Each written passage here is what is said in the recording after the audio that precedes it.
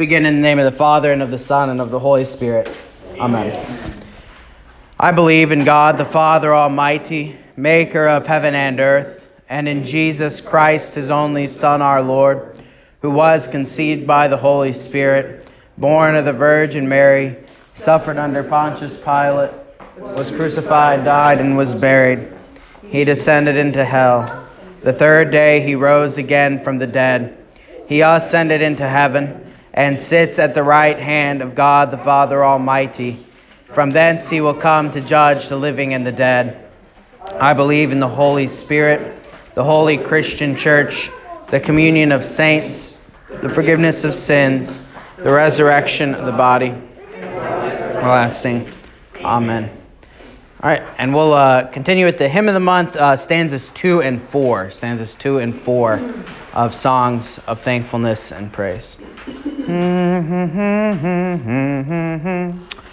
Manifest at Jordan's stream, prophet, priest, and king supreme, and at Cana wedding guest, in thy Godhead manifest. Manifest in power divine, changing water into wine. Anthems be to thee addressed, God in man made manifest.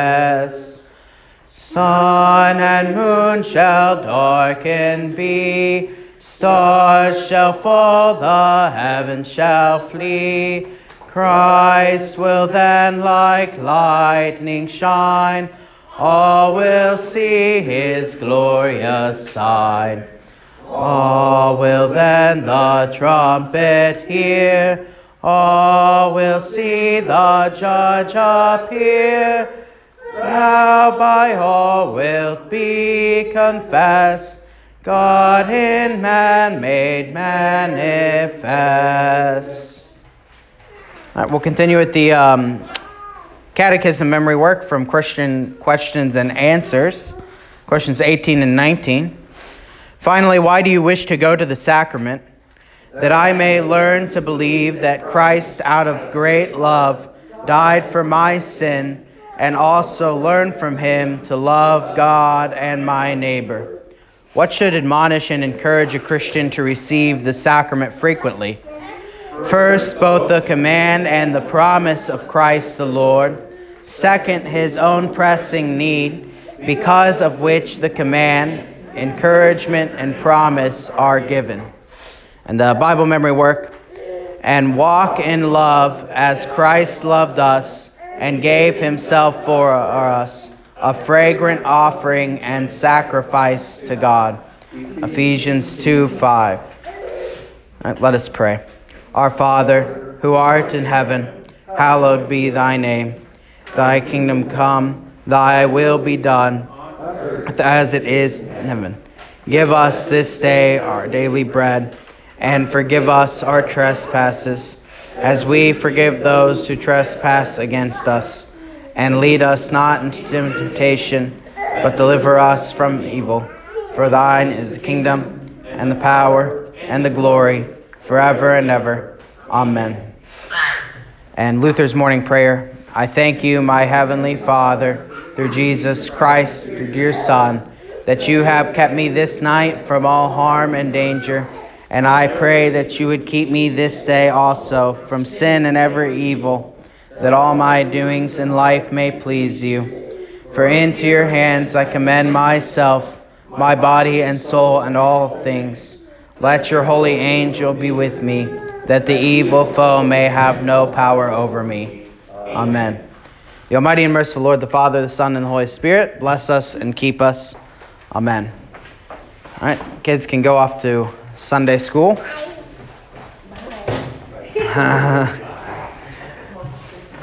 So for the sake of our visitors, normally we start out with the opening devotion that you can take home with you and carry throughout the week if you'd like. And then I like to talk a little bit about the hymnody that we sing and about the catechism and Bible memory work before we jump into the meat of the Bible study, which we're doing Bible history right now. we've been doing Bible history since I became a pastor here for like 2 years ago. But, that's how things go. A lot of history to cover. Yeah, that's right.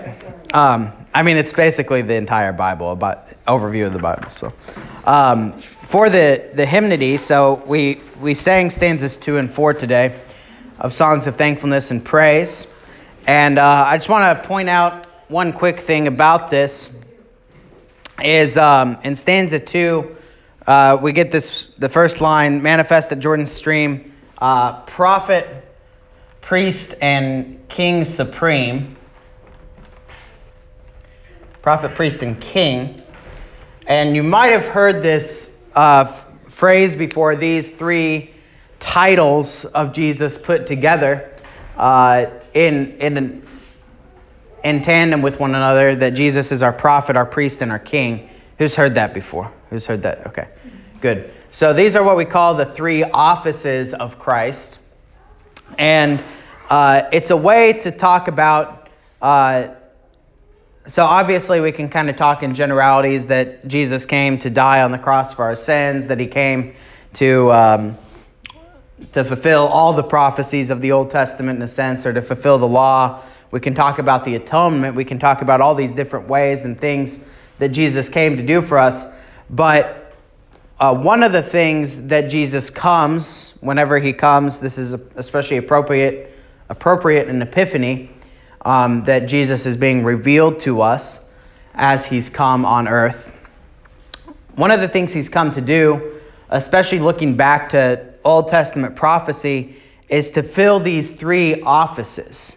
So these are three, if you think about it, kind of Old Testament offices, and this ties right in line with our Bible history, something we've talked about in the kingdoms of Judah and Israel recently, is how the kings, to be good kings, need to have right worship, right, which involves the priesthood, the Levitical priesthood, the Aaronic priesthood, and they need to listen to the word of the prophets. The prophets bring God's word to bear on the lives of the people. And so you have these three kind of important offices in the Old Testament. Parallel also, if in a way, if you think about it, to the three types of law in the Old Testament. You have the civil law, or the civic law, guiding the ways of the people of Israel as a nation, which would kind of correlate to the king. You have the ritual law, which would correlate, the laws governing the worship of Israel, which would correlate to the priest. And you have the moral law, which would correlate to the words of the prophets, guiding the lives and the morality of the people of Israel, right? So these are kind of three major overarching offices of the Old Testament. Well, all of them, when we get to the New Testament, are just like all the law is fulfilled in Jesus. So are these offices. Jesus takes these offices onto himself. And there are certainly prophecies in the Old Testament that would point us to see that the Messiah, that Jesus, is going to do that. So for instance, the prophet, you can look at Deuteronomy 18, when God tells Moses, I'm going to raise up a prophet like you from among you, but who will be better than you, will be different than you, a greater prophet that will arise, right? And that's why, like when the Pharisees come to John the Baptist and they ask who he is, they ask, are you the prophet, right? They're talking about Deuteronomy 18. You have the priesthood, so you can look at places like, for instance, off the top of my head here, I believe it's Psalm 110 that speaks of Melchizedek, the priest that is not of the tribe of Aaron, right? So remember, Jesus is not a Levite. What tribe is Jesus descended from? The tribe of Judah, right? My marker's dying here. Jesus is from the tribe of Judah, not from the tribe of Levi.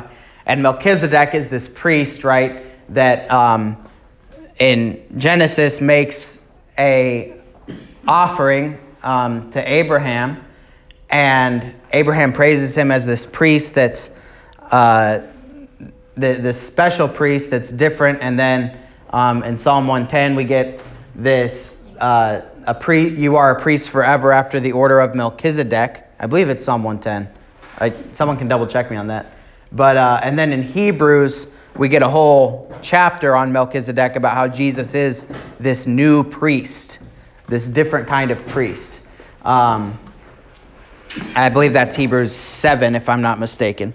I probably should have wrote these down since I knew I was going to talk about this a little bit. But so you can kind of see the outfolding of Jesus as priest. But the idea of Jesus being priest is that he is this special priest, this priest forever, right? This priest not after the order of Aaron, but after the order of Melchizedek, not of the tribe of Levi, but of the tribe of Judah. But how is he our priest? Well, the main way he's our priest is because he makes the sacrifice for us, right? 110 is correct. Oh, okay. Yeah, you are a priest forever after the order of Melchizedek. Okay. He's the priest because he makes the sacrifice. And not only is he the priest, but he is also the sacrifice itself, right? He's both the one offering the sacrifice, and then he is the sacrifice itself. Okay, so those are some places you can look for Jesus as priest. And then king, you can look at like Psalm 2 for that God has set his son on his holy hill, and that all the kings of the earth are going to bow their knee to Jesus one day. Or even better, as you're probably more familiar with, that we've talked about many times with the kingdom, and we get these phrases all over in 2 Chronicles that we've been looking at. That, well, first of all, I'm getting ahead of myself here. 2 Samuel 7, that God is going to establish the throne of David that's going to be an everlasting kingdom. And who's that king going to be? It's going to be the Messiah. It's going to be Jesus, right? But you get all these, even after David in the divided kingdom, like we've been looking at with the tribe of Judah and the kings of Judah. And we're going to see it today, actually, in Jehoram, that the author of the Chronicles says, but the Lord, something along the lines of, but the Lord did not destroy Jehoram's house because of his promise to the tribe of Judah, right? So God preserves the people of Judah to bring about the kingship of Jesus, right? And that also connects to stanza 4 in the hymn, by the way, of when Jesus comes again in his final epiphany, right? Christ will then, like lightning shine, all will see his glorious sign, all will then the trumpet hear, all will see the judge appear. Thou by all wilt be confessed, right? Eventually, that's Psalm 2. Everyone's going to recognize Jesus as king, right? Right now, not everyone recognizes Jesus as king, but one day everyone will see him for who he is, and every knee will bow, right? And when he establishes the new heavens and the new earth, he will be our king, right? He will be the ruler of his people. Not some politician, but Jesus will be the ruler of his people, right? He will be the monarch, the supreme. So we get these offices of Jesus. So you can see how much is kind of jammed into that phrase, prophet, priest, and king. There's a lot there. And it is a good way to talk about the offices of Jesus. And I keep thinking of more Bible passages that relate to this. So for instance, in John 17, Jesus offers a priestly prayer, the high priestly prayer. It's an entire chapter, a prayer from Jesus to his Father, which is the prayer of a priest. There's so many ways in which you can think about this. There's so many ways in which he fulfills these offices. But that is a beautiful way in which Jesus is manifest is by this threefold office that he possesses. Any questions on that, or on the hymn in general that we've been singing? Okay.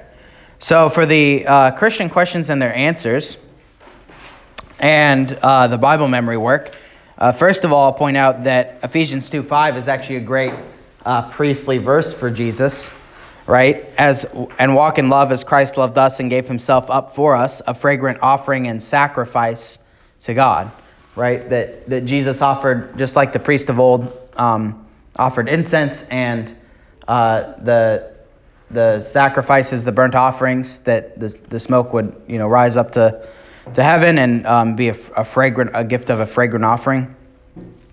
That Christ did the same for us on the cross, right? He offered himself up on the cross to make propitiation for our sins. So that's a great Bible verse for that.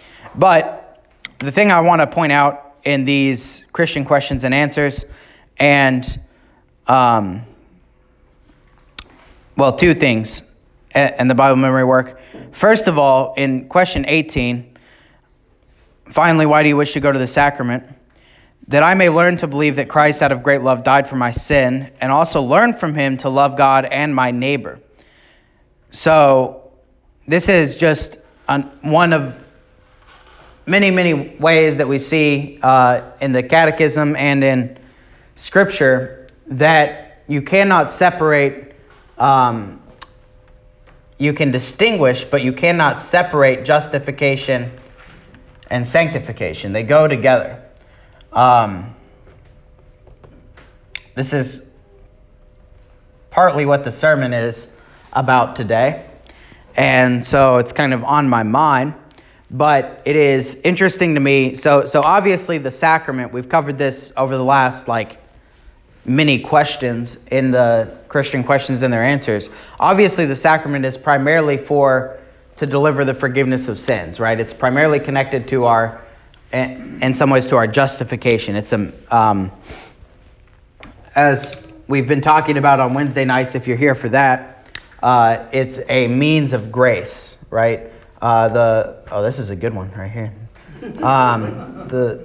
That feels nice. The Lord's Supper is a means of grace. It's a way that God delivers his grace to us. And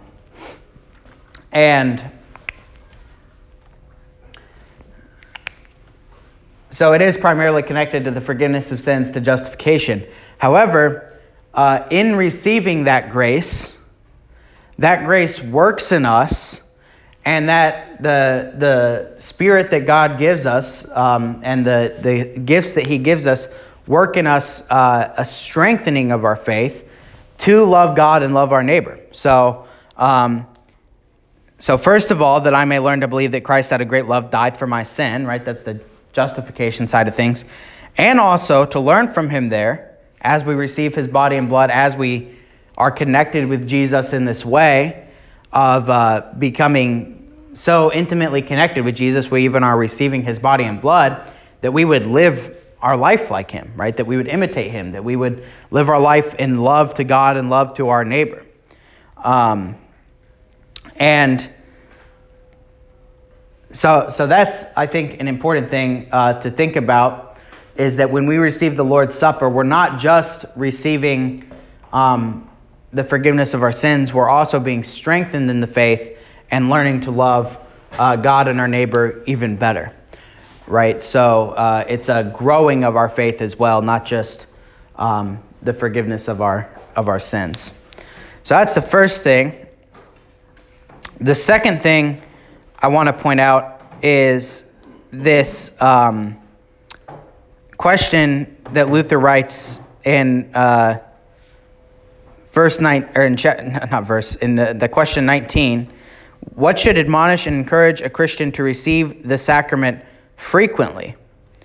First, both the command and the promise of Christ our Lord. Second, his own pressing need, because of which the command, encouragement, and promise are given. So he's going to go on in the next couple questions to actually say some things I find humorous, like if you don't believe you need the sacrament, do you believe you're a sinner. If you don't believe you're a sinner, look at what Scripture says. Pinch yourself. Look around you.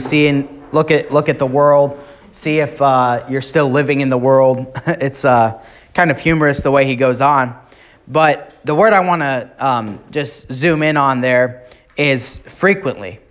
That for some, well, I know basically why, but for historical reasons, let's say, the Lutheran Church, when they came to America, started to decrease their frequency of communion. Now, part of that was that there weren't a lot of pastors to go around, and there were circuit riders, right? And pastors couldn't get to a congregation but maybe once a month sometimes. And another part of that was something that also affects a lot of things in the history of Lutherans in America, which is other surrounding Christians, the Reformed, the Methodist, other denominations that were also coming in with immigration, and what kind of practices they were doing, and then you kind of feed off of each other and copy one another. And so basically, long story short, a number of Lutheran churches decreased the frequency of communion all the way down to even sometimes 4 times a year at minimum. And then, very common, I think, was once a month. And then since then, over the years, Lutherans have started to kind of read more Lutheran things again, right? And, come on in,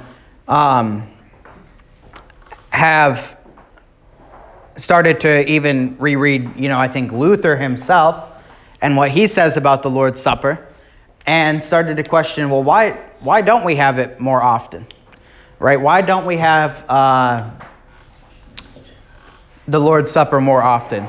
Because when you read what Luther says here, even in our small catechism, he says that we should receive it frequently.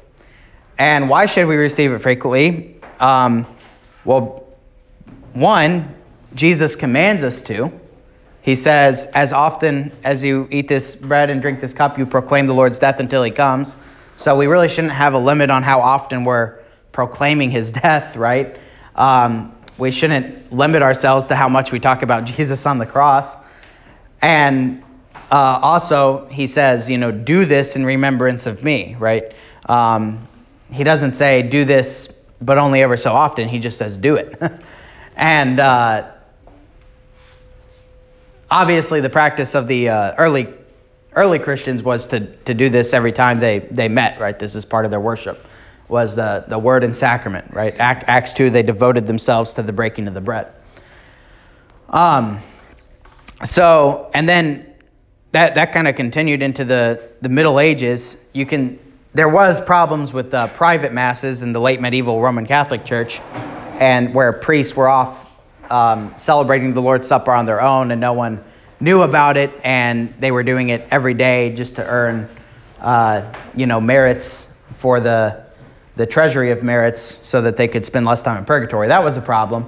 But as far as celebrating the Lord's Supper in worship together, Lutherans have always basically said, and this is in the Book of Concord and the Lutheran Confessions, we should do this every Lord's Day, right? Whenever we gather together. And Luther says here in the Small Catechism, frequently. And so I think it's good that we've gone from a place where oftentimes communion was only being celebrated maybe once a month to now, I'd say this is just my experience of Lutheran churches, which I have been to a lot of Lutheran churches. Maybe the Gudgels can help us here because they travel to Lutheran churches a lot. My experience is maybe 50% of Lutheran churches, LCMS churches today, have communion every Sunday, and then the other 50% probably have it every other Sunday. I think that's kind of where we're at now. And I think that's a lot better. I think it would be good if everyone had it every Sunday. But if not, that's fine too. It's not like the word doesn't work without the Lord's Supper, but the Lord's Supper is very much a part of our worship and very much a part of what we do, and even in the small catechism here, right, we should receive it frequently, because the Lord promises that it's good for us, and because we're sinners and it brings the forgiveness of sins, right? So why wouldn't we have it? So this is something I learned this week. This is kind of interesting. Melchizedek, when he met with Abraham. We just talked about that before you got here, but go ahead. Okay. No, go ahead. Johnny come lately. No, you're gonna enlighten us on something else, I'm sure, though. So he brought out the bread and the wine. That's all it says that he actually brought out, and he was the priest of God. And then later, it says that he was not. He had no lineage, no. Right. And he was a priesthood forever, and that this was the priesthood that Jesus is. And so I just thought that really it's kind of interesting that that's the first Lord's Supper ever. Yeah, there's definitely these overtones in the Old Testament of bread and wine being same thing with water and baptism. I wouldn't say that like that is the Lord's Supper, because along the timeline of Bible history, Jesus hasn't actually instituted it yet. But similarly to like the Red Sea and baptism, right? This is a foreshadowing of what's to come. Or Noah's Ark and baptism, right? This is a foreshadowing of what God's going to do with water. He's going to save his people by bringing them through the water. And that happens with the manna, right? That happens with Melchizedek. It happens with Abraham in Genesis 18, when the angel of the Lord comes and Sarah prepares bread for at the table of where God is. So we have these overtones of what God's going to do with bread and wine, even in the Old Testament, and then that comes to fruition at the institution of the Lord's Supper. So yeah, it's good, great connection. Yeah, we were talking about Melchizedek as the priest forever, the one without the lineage of Levi, that Jesus comes not a Levite, but still the priest, right? So yeah, good connection. Okay. So any questions on any of that? Any thoughts, comments? Yeah. Just as a comment, I think that every Sunday communion is becoming more prominent throughout. That's my sense as well. Lutheran Church, Missouri Synod. Yeah. Well, if you're gonna preach the full gospel, wouldn't that be just? I mean, that would kind of be mandatory in fulfilling the idea of teaching the full gospel, would be serving communion, right? Yeah, it certainly brings the fullness of the gospel to bear on those people in that place at that time. And to me, it's not a question of like, it's hard to say, well, if you don't have communion and you just have a service of the word, like say we do on Wednesday nights during Advent, that's not also the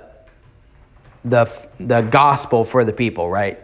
Like, sure, it absolutely is. It's the word of God, right? It's the preached word. It is a means of grace, just like the Lord's Supper is.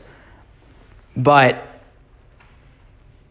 to me, maybe the historic argument is even maybe one of the better arguments, that this is just what Christians always did. They devoted themselves to the preaching of the word, the breaking of bread, the fellowship, and the prayers. Like that Acts 2 definition of a church service is just what that is the structure of like Christian church services from the time of the disciples who learned how to be pastors from Jesus until obviously there's a whole variety of practice throughout the world and all Christian denominations now, but that structure of the liturgy remains the same, right? And we continue in that train. And you're right that is part of the whole counsel of God, that he institutes the Lord's Supper for our good, and he institutes it as his means of grace, right? And it's interesting. Sometimes people have pushed, not in this congregation, everyone, to my memory, maybe I'm remembering wrong, to my memory, when we switched to every Sunday communion a couple years ago, everyone was really excited about it. And we just had to figure out some details with like the altar guild, but other than that, I think everyone was on board. At least they were being nice to me because I was a new pastor, so that could be it too. But now no one remembers not having it every Sunday, so it's all good. I have vague memories of it. You do have vague memories, okay. But so what I was going to say is the one argument that's generally brought against having it every Sunday, generally just when people have grown up with it, not every Sunday, and then it's like weird to do it every Sunday, is that they say, well, maybe it wouldn't be as special if we had it every Sunday. And my response to that is, well, no one would complain if we had baptisms every week, right? Would baptisms be less special? I knew a pastor once who said no one would say that about steak dinners, right?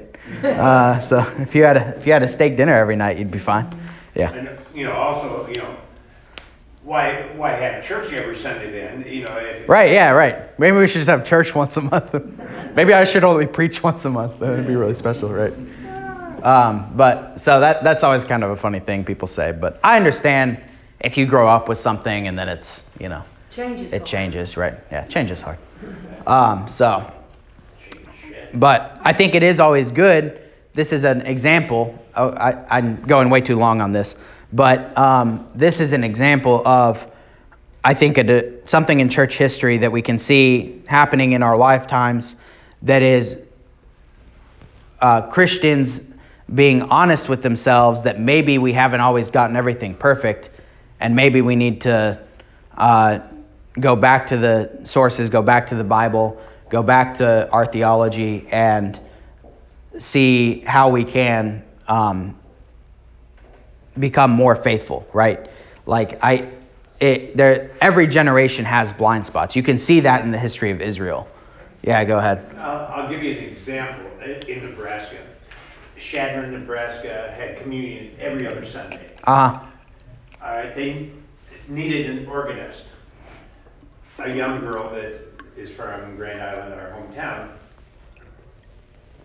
had gone to school in Chadron and worked in a ranch close to Chadron. And as an organist, she said, they asked her to come and be their organist. She said, I can't because I need communion every Sunday.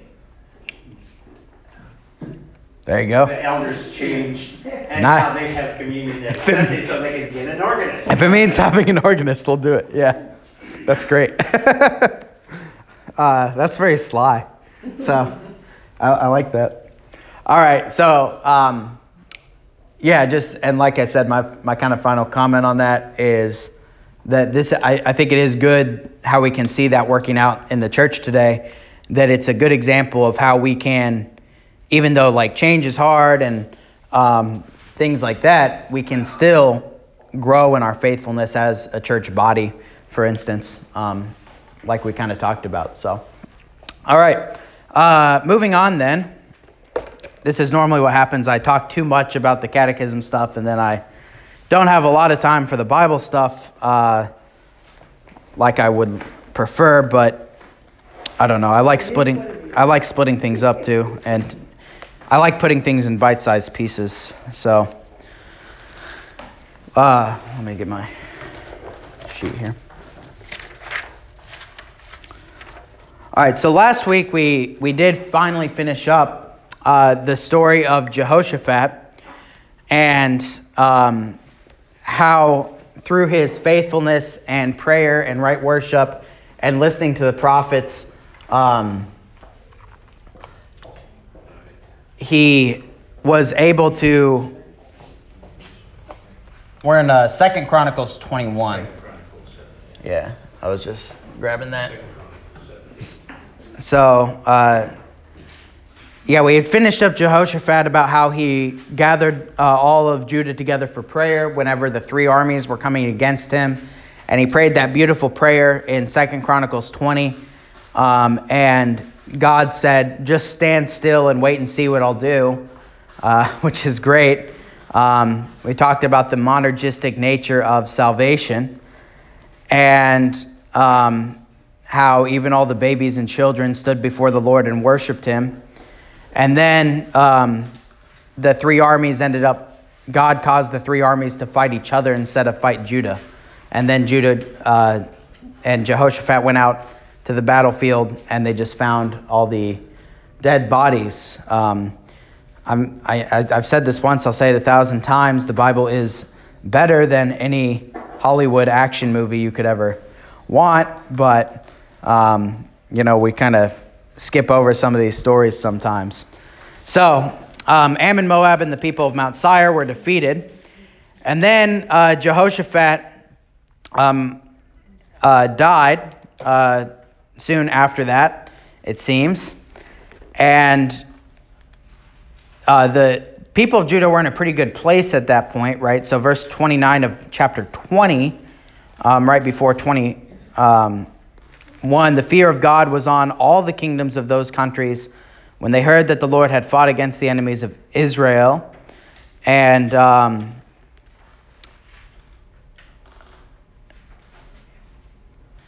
seeing if there's another verse I was thinking of. Anyhow, right, Jehoshaphat had continued in the ways of his father, and he had caused all these reforms in Judah, and they were worshiping the Lord. They were in a pretty good place. He's one of the few good kings of the people of Judah, right? So that doesn't last long, unfortunately, because Jehoram, which, by the way, let me just point this out real quick. If you have one of these reference sheets that I've handed out before with this chart on it, this is where things get a little confusing, because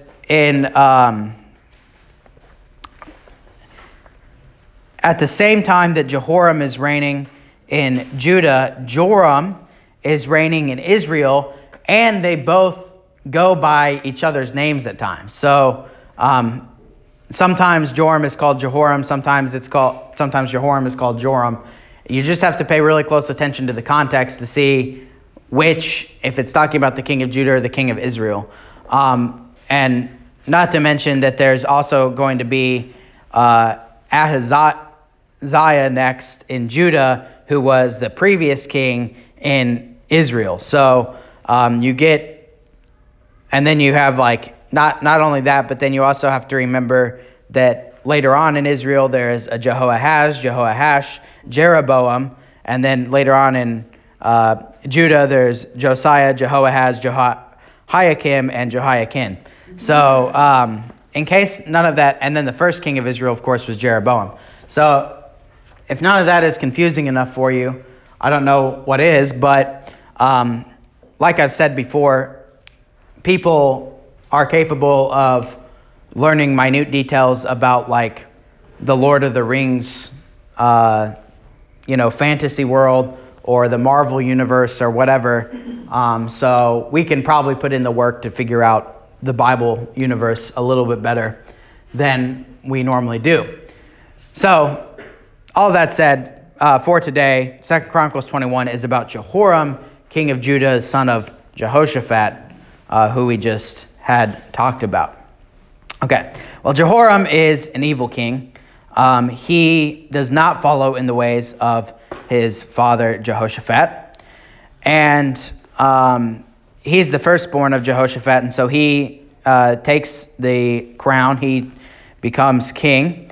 And we'll start with verse 4 to show you how nice of a guy he is. Now when Jehoram was established over the kingdom of his father, he strengthened himself and killed all his brothers with the sword, and also other princes of Israel. So basically anyone that was a threat to his crown, a threat to his kingship, he just went ahead and killed, including his own brothers. And that's the kind of guy Jehoram was. So very different than Jehoshaphat. as you can see, not calling the people of Judah together for a day of national prayer, but instead murdering his brothers for basically no good reason. Okay, he was 32 when he became king. We'll kind of skip over that. Okay, verse 6. And he walked in the ways of the king of Israel. So notice there, it's kind of interesting. Judah's not that good in the divided kingdom. Like, again, if you look at that chart, most of the kings end up being evil. But all of Israel's kings are evil. And there is still this, like, to use a biblical phrase, faintly burning wick of faith in Judah. It seems that really isn't there in Israel, right? So in Israel, they're basically wicked all the time for their entire existence until they're sent to Assyria in captivity. And the author of the Chronicles uses them as this kind of phrase to explain the wickedness of Jehoram, right? So he says he walked in the ways of the kings of Israel, right? Instead of saying he walked in the, he walked in evil ways or something kind of more generic like that, he uses the kings of Israel as an example of wickedness. He walked in the ways of the kings of Israel, just as the house of Ahab had done. And then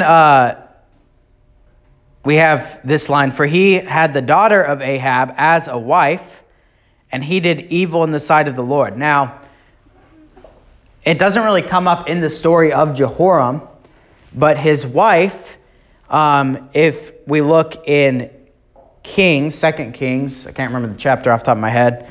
We'll get there eventually. We find out that her name is Tilia, like that, I believe. And we will cover her in a couple chapters.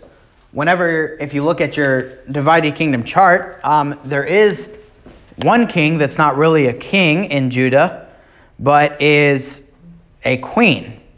And that is Attila. So she's going to end up taking over the throne in a couple of chapters.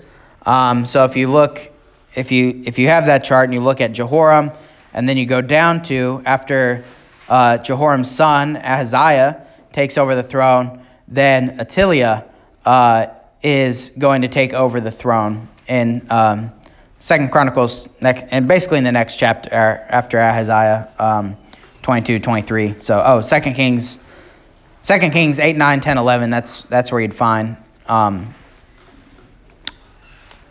in chapter 8, I think it says that this is who it is, but anyway, so that's very interesting. She ends up also being a very evil queen. The wrath of Attila is similar to like we talked about in Israel with Jezebel, right? That you get this this kind of wicked queen figure that is in some ways more wrathful than the kings. Interestingly, so that's kind of interesting, and I think it does show something about so obviously the Bible, Ephesians 5, we can talk about this more later if you want, teaches about male headship, and when there's a failure of male headship, things tend to fall apart even more. So I think you can kind of see that there. But anyway, so he had an evil wife as well. Kind of the Judah version of Jezebel, if you will. Okay. Then I mentioned this verse earlier today, but we have verse 7, yet the Lord would not destroy the house of David because of the covenant he had made with David, and since he had promised to give a lamp to him and to his sons forever. So we still have the preservation of the tribe of Judah, even during Jehoram's wicked reign. God is still going to preserve this line from the tribe of David so that he can eventually bring about Jesus. Right? He will not completely destroy them. So now notice there is a distinction between destruction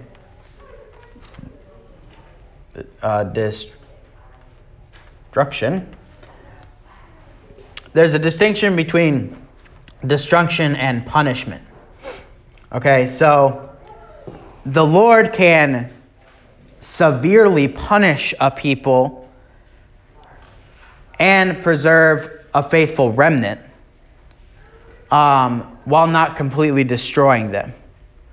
So just because the Lord says he's not going to completely destroy something doesn't mean he can't severely punish that same thing. And the application for us today, I think, at least one that comes to mind for me, is Matthew 16. What does Jesus say? He says, "You are Peter, on this rock I will build my church, and the gates of Hades will not prevail against it." Right? So God promises, much like he promised the people of Judah, that he would preserve his people, preserve his church, preserve a faithful remnant. But we also know that when God promised that to Judah, that didn't mean that most of the people didn't fall away, right? If you look at the history of Israel, and as we continue to look at the history of Judah, eventually they're going to end up in exile to Babylon. And they're going to be in some pretty dire straits. I think the same thing we need to be careful of with today with his church, that just because he promises that his church is going to survive, doesn't mean that our unfaithfulness, whatever unfaithfulness we might have, I mean, I think the LCMS, if kind of going back to our previous conversation, is a pretty faithful church body, but that modern day churches need to make sure that we're recognizing that just because God gives us this promise of he's going to preserve his church, we shouldn't ever become kind of stagnant and just think, oh, everything's going to be fine no matter what, right? And kind of become lukewarm, right, as Jesus warns about in Revelation. We should continue, like I said, to re-examine the Bible, continue to turn back to his word, continue to confess our sins and receive forgiveness of them, that we would not fall into the ways of Judah of old, for instance, become idolatrous. Right? It would be an easy, slow slide into unfaithfulness. And God isn't going to destroy us. That's true. He's going to preserve a faithful remnant. But that doesn't mean he might not punish us, right? So that's always something to keep in mind. I know that's a very uplifting and encouraging note for everyone, but it is something to keep in mind, that distinction is there. Okay. So, verse 8. So, and notice immediately there are kind of earthly consequences to Jehoram's unfaithfulness. That Edom was basically, they weren't really Israelites, but under Solomon's reign, Edom had come under the control of Judah and had basically remained kind of a vassal state of Judah until this time. Edom revolted against Judah's authority and made a king over themselves. And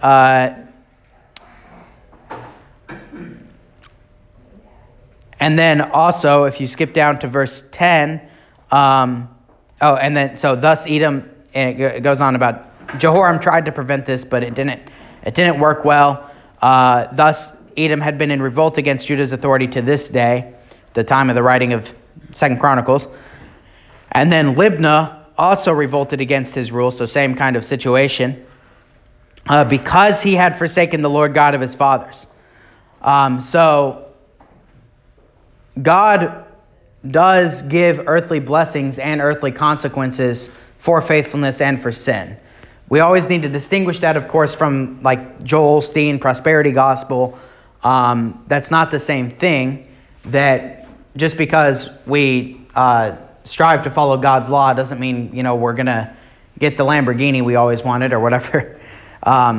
Things like that. But God does send earthly blessings when you line your life up with his will, and he does give earthly consequences to those who fight against him.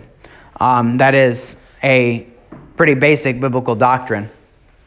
And so you can see that happening here, that due to Jehoram's unfaithfulness, he has these nations revolt against him.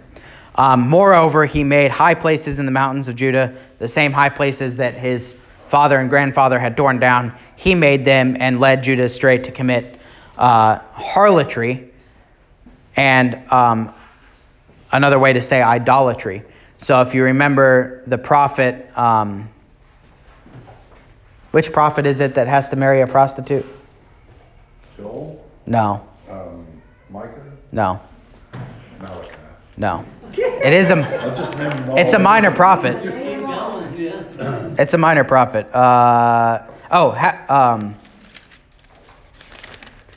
Not. Oh, Obadiah? Is that right? No, that's not right. Hosea. That's who it is. Hosea. I knew once I saw the name I would remember. It's Hosea. Hosea has to marry the prostitute as a symbol of the idolatry or kind of adultery that Israel committed against the Lord, right? Because the bride of the Lord is his people, the church. And so idolatry and adultery are connected. That's why we see the word there, at least in the New King James Version, of that he led the people to commit harlotry or adultery, right? And led Judah astray. So that's what's going on there. Okay. What time is it? Okay, that's about time. We'll cover his death next week.